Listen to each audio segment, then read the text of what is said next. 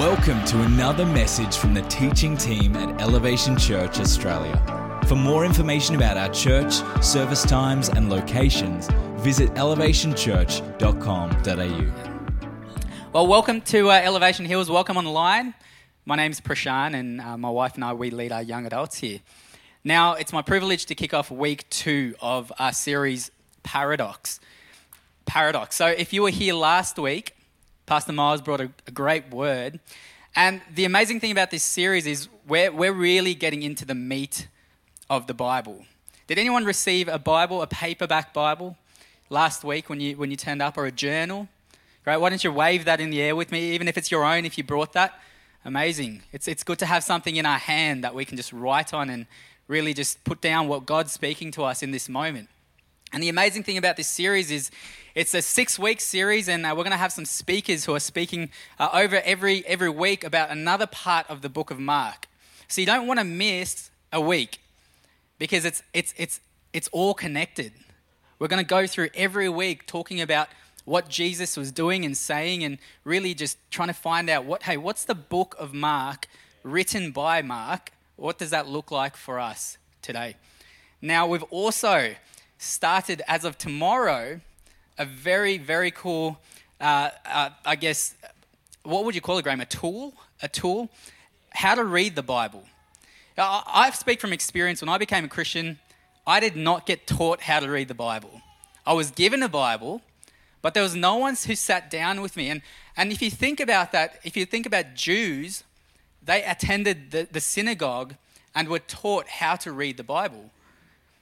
For some reason, today we don't do that, but we are doing that as of tomorrow. We have Pastor Ben and Graham who are going to talk to us about how to read the Bible. There are actually ways in which the Bible was created to be read.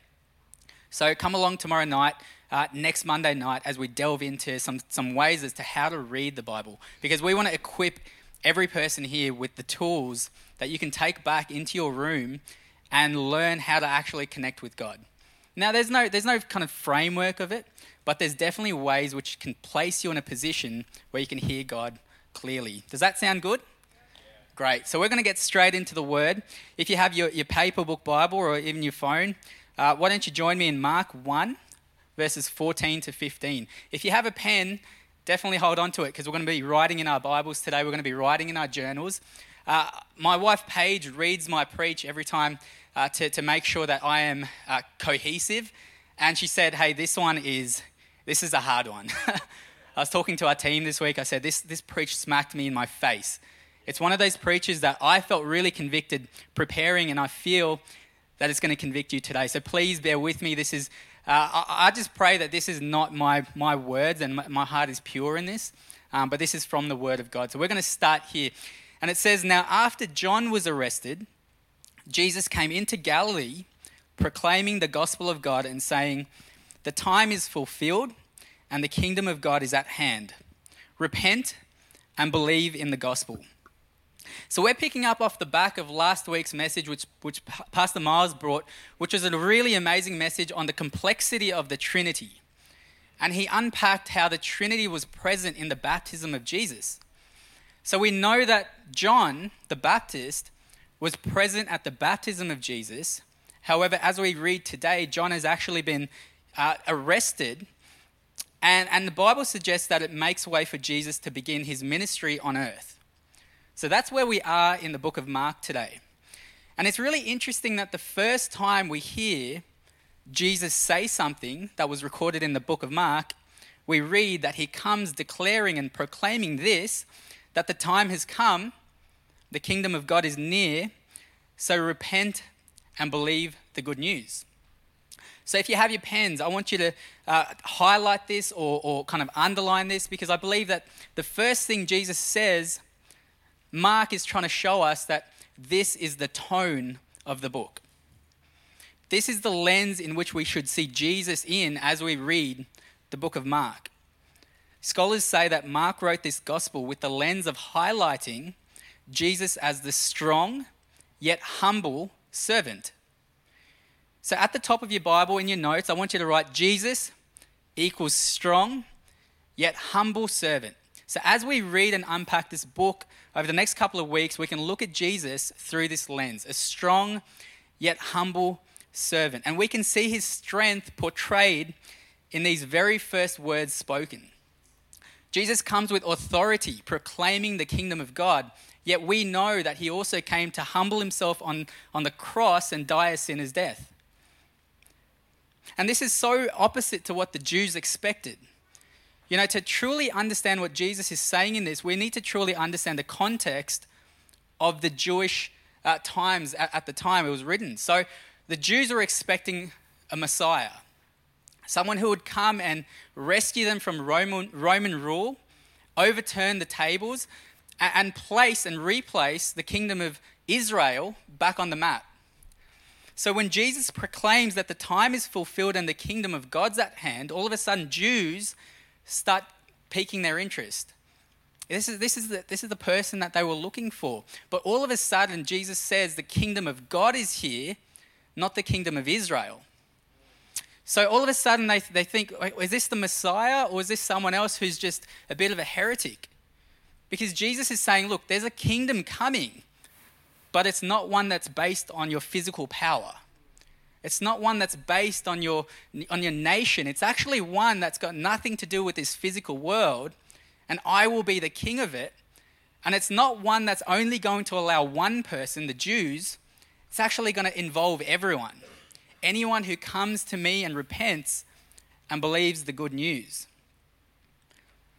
And the word repent here in the original text, so if you have your pens with me, I want you to write repent equals turn away from something. So it's to turn your life around or away from something. And the word gospel means news that brings joy. So again, make a note of this. Gospel equals news that brings joy. So let's just take a step back and put this all together to understand its intended context as if we were the intended audience. Jesus is saying the time has come for a new kingdom. Not one that you imagined, not one that you expected, but one that I will create. So turn away from all the things of this world and believe in this news that will bring joy. Let's just think about that declaration for a second. Because even though it's a declaration to the city of Galilee, isn't it true for us today? Isn't it true that it's time for a new kingdom? Not one where you or I are the kings or queens. It's not our empire that needs to be built, but God's. So Jesus is saying, turn away from the things that encourage you to build your own kingdom and seek mine. The thing about a gospel is that the world preaches one too. The world has a gospel that it believes and it promotes as good news. You know, the world tells us that there's a way to have a better life. There's a way to have better relationships. There's a way that, you know, will give you more purpose here on earth. But the thing about the world's gospel is that it does not mention Jesus. It does not mention the eternity that we have spent with him if we accept his kingdom and his gospel. For example, I'll give you an example. There's an ancient Roman inscription that was written around the same time of Jesus and Mark. And it starts by saying this: the beginnings of the gospel of Caesar Augustus. It then goes on to talk about the birth and the coronation of the Roman emperor. And it highlights the things he did to change the world. See, a gospel was news of an event that changed things in a meaningful way for everyone. It's an announcement of something that happened in history and something that's been done for you that changes your life. So it's important to understand that the word gospel is not just a Christian word. It's actually something that describes good news that will change your life. But here's the thing, the gospel of the world brings good advice, but the gospel of Jesus Christ brings good news. Let me say that again. The gospel of the world brings good advice. Here's some things you can do to have a better life. Here's some things that you need to have a more successful life. But the gospel of Jesus Christ is good news. Here's what I have done so you can have a life that you don't need to do anything more. Here's what I've already done for you so that you can walk in freedom. The gospel of the world drives us to consume for ourselves, whilst the gospel of Jesus Christ calls us to repent, to turn away from our lives as kings and queens of our own kingdoms and accept Jesus as our king by believing in his good news. Because it's through the good news of what Jesus has done in which he then invites us into his kingdom. There's nothing we can do to enter it ourselves except repent and believe. So today's message, if you're taking notes, is called The Invitation. Because we read today in Mark that Jesus invites us all into the kingdom of God. See, but the thing about an invitation is that it requires an RSVP. If you're anything like my wife, Paige, an RSVP is more of a suggestion than a requirement. Anyone else like that? I don't know if it's because it's a French word and it sounds so airy and light, return s'il vous plaît. It doesn't feel like someone's banging on your door to get an answer from you. So Paige sees that as a suggestion, and often we turn up to an event which she hasn't RSVP'd to and expects to be seated or to have food, and only to be told, you didn't RSVP, so we didn't cater for you. And we see, like, you guys are laughing because it's true. You've done it. You've been there. But we see Jesus inviting his disciples on a life-changing journey in verse 16. And we can go there together. It says, passing alongside the Sea of Galilee, he saw Simon and Andrew, the brother of Simon, casting a net into the sea, for they were fishermen. And Jesus said to them, and here's the invitation, follow me, and I will make you fishers of men.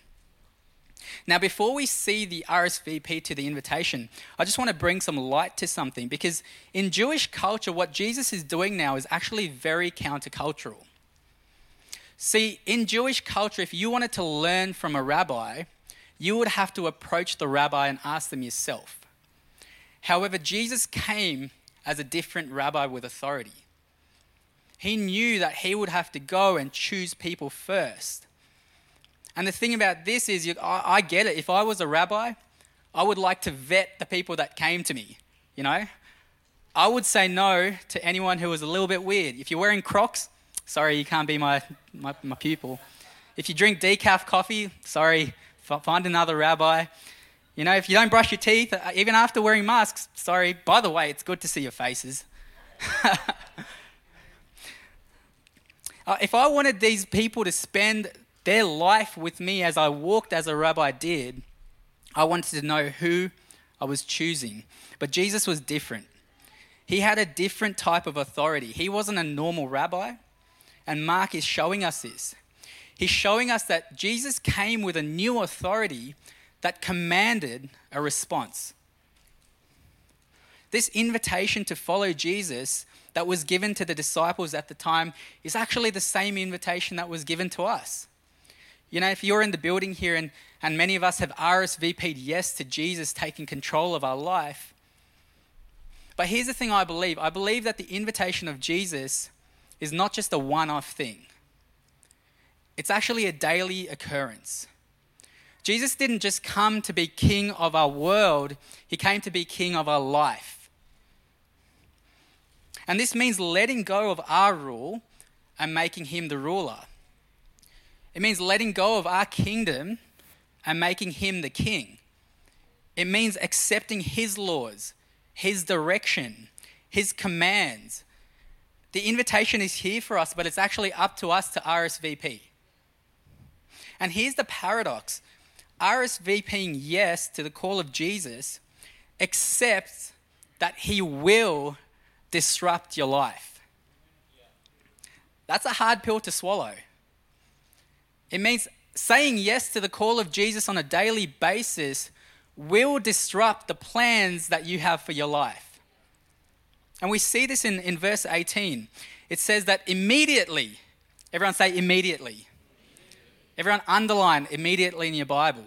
Immediately they left their nets and they followed him.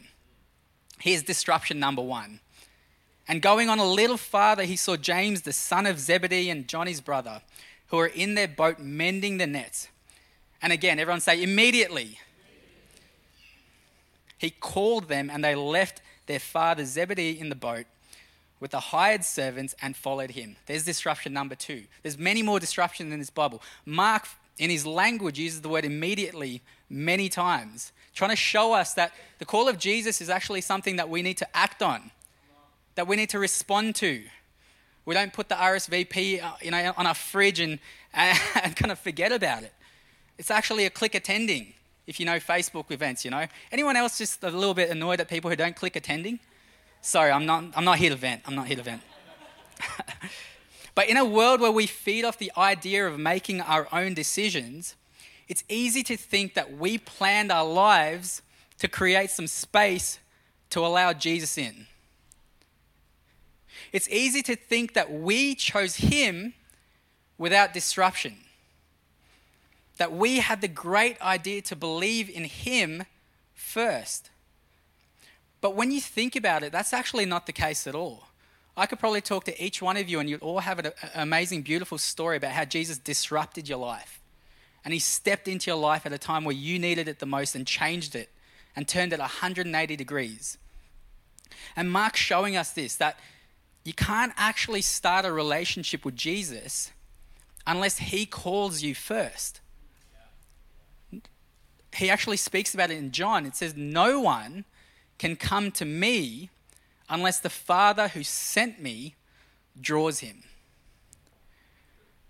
And this should invoke in us not a sense of pride or kind of, apathy. It should invoke in us a sense of eternal gratitude and thankfulness that even while we were sinners, the Father called us to his Son through Jesus Christ, who came to die for each of us on the cross.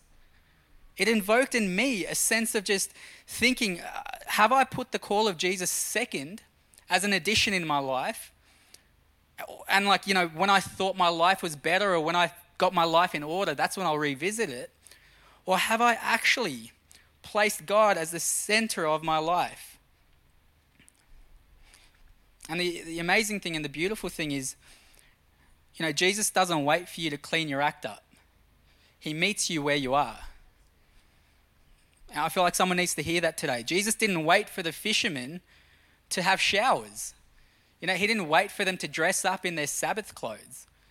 He didn't wait for them to meet him at the synagogue where they were praying and where they were hearing from the Torah. He met them while they were fishing.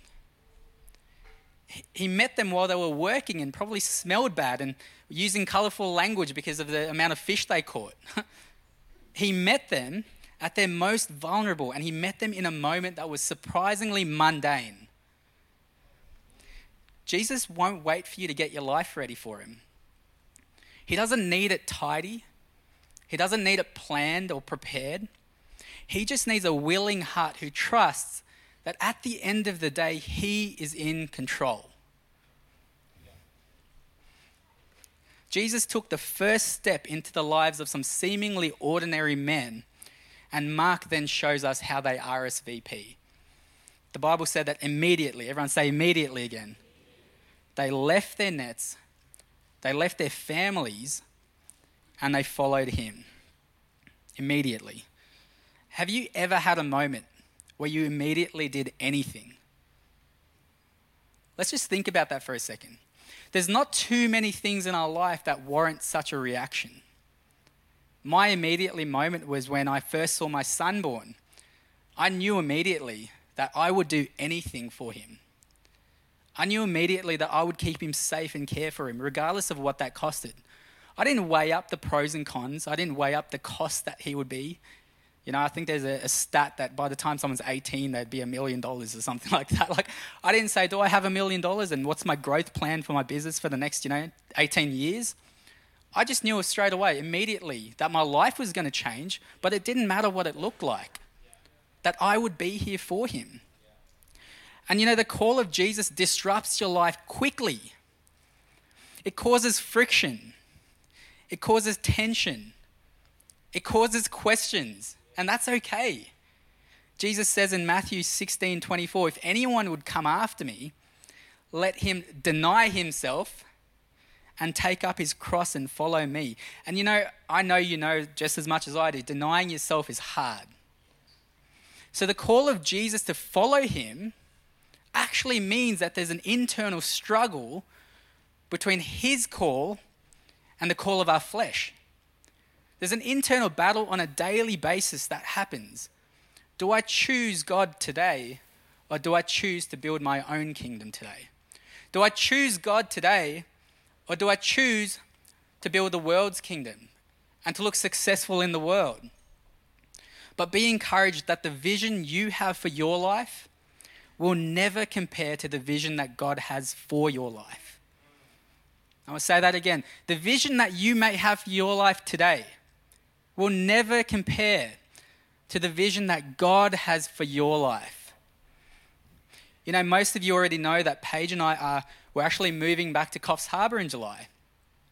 And when I first felt the prompting of God and the stirring of my spirit to move, the first thing I did was try and rationalize it. I was like, what do you mean, God? Like, there's nothing in Coffs Harbour. Like, it's a small town. Like, the ceiling for jobs is really low. That's why we left. What do you mean? Like, we're leaving our church family. We're leaving our family and our friends to move back to a place where I'm like, yeah, it's great. The beach is there and, you know, Paige doesn't like the beach anyway. So what does that mean? and you know, it's interesting that we actually delayed. We felt God calling us, but we delayed making a decision by over-spiritualizing it. Has anyone done that before? Like, we actually knew he was calling us, but we fasted and prayed for a week. 7 days passed. I was hungry. And you know what? Nothing. There was no answer. There was no moment of clarity. There was no voice from heaven. There was no verse where I could open the Bible to and it said, yes, you're meant to go to Coffs Harbour. Nothing. And I'm not degrading, you know, fasting and prayer at all. I'm actually trying to encourage you that the call of Jesus doesn't change. It doesn't change based on how long you pray for. If he's called you once, he'll call you in the same way again. God doesn't change his mind. He knows your future. He'll call. And we need to respond. Now, Jesus met us in the mundane. There were no bells and whistles. It was just a quiet invitation to follow him. And because I've experienced God's goodness and his faithfulness in prior experiences, I knew that I could trust him even though I didn't see a light in that tunnel. We don't know why we're meant to be there. We don't know why he's calling us out of Sydney. But we know that he's trustworthy. We know that if we can put our trust in him, he will never fail us. My plans will, but his never will. So we had to deny ourselves in that moment. But what we've come to understand is the call of God may be disruptive, but it's eternally safe because he is safe. You know, we often get so caught up in what might happen if we say yes to the call of Jesus that we almost scare ourselves out of saying yes. But it's time to stop worrying about the outcome and start trusting that Jesus is safe, that he knows what's going to happen. We don't know what will. The disciples did not have any idea what was in store for them. They did not know the miracles they would see in the 3 years that they followed Jesus. They did not know that most of them were actually killed for the gospel. Can you imagine if Jesus came to them and said, hey, follow me, I'll make you fishers of men, but you'll also die because of what the gospel, because of what I'm going to do with you. Look, if I was in that situation, I'd say no. I'm not as holy as the disciples, but maybe you guys are thinking that as well. They did not know what they were getting themselves into, but they trusted that Jesus was the one who was trustworthy enough. They did not weigh up their options. They did not wait until their lives had more room in it to follow Jesus or when it was a good time. They did not place his call on the bookshelf to think or process it. They dropped everything. The Bible says immediately they knew it was time to follow him. So if you're asking the question, what is the call of Jesus? I want you to remember this verse where we see that the call of Jesus is to follow him. It's to follow him. Every day we must choose to follow Jesus or follow our flesh, to follow Jesus or follow the world. So when it comes to a situation in your life which may feel disruptive, that might require maybe some supernatural generosity, or may require a surrendering of your plans for His, ask yourself this question. By making this decision, am I following Jesus or am I following my own desires? That is the lens that we can look at our decisions in our life and know that we might be on the right track by following Him. See, following Jesus is not about moving things around in our schedule to make space for Him. It's about starting with Him and building our life around Him. It's about making Him your prize, Him your goal, and allowing life to form around who He is.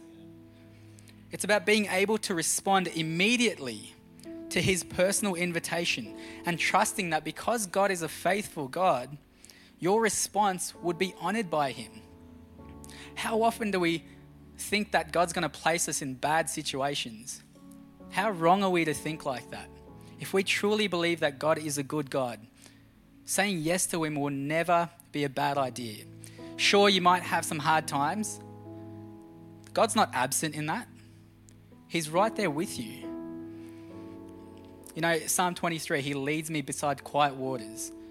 But He's also with you with His staff. His rod and His staff, they comfort you. God will lead you, but He'll also stand beside you. So it's time to become a people who RSVP as soon as we get the invitation on a daily basis. Not just when it's comfortable or makes sense. Not if it fits into a 5-year plan. You know, God needs women and men right now to truly trust Him, even when there's no visible light at the end of the tunnel. See, we don't trust God because He can make our lives better, but because He is trustworthy. That should be enough for us. We don't trust Him because it's what He does for us, but who He is. The invitation of Jesus will disrupt your life. You know, it may move you across the world without knowing why. It may cause you to give your whole kingdom over to Him, maybe your whole business over to Him for His plans. But if you say yes to the invitation of Jesus, you start a journey of knowing who you were created to become. And you know, when intimacy with Christ creates your identity, through your identity, who you are, God shows you why you're here. Saying yes to Jesus not only shows you who you are, but why you're here. So we're actually going to sing about God's faithfulness in this next song. And if you're like me and if you're eternally grateful for God choosing us, then we're going to declare this as a prayer. We're going to make this our prayer today. It's all about God's goodness and faithfulness. And then I want to get up and I want to actually pray with us. And as Jesus said, you know, repent and believe. I believe repentance is a daily thing. And I believe that today we have the opportunity to turn away from the things that we have put first in our life and RSVP to the invitation of Jesus. So come on, why don't you stand with me as we sing, and then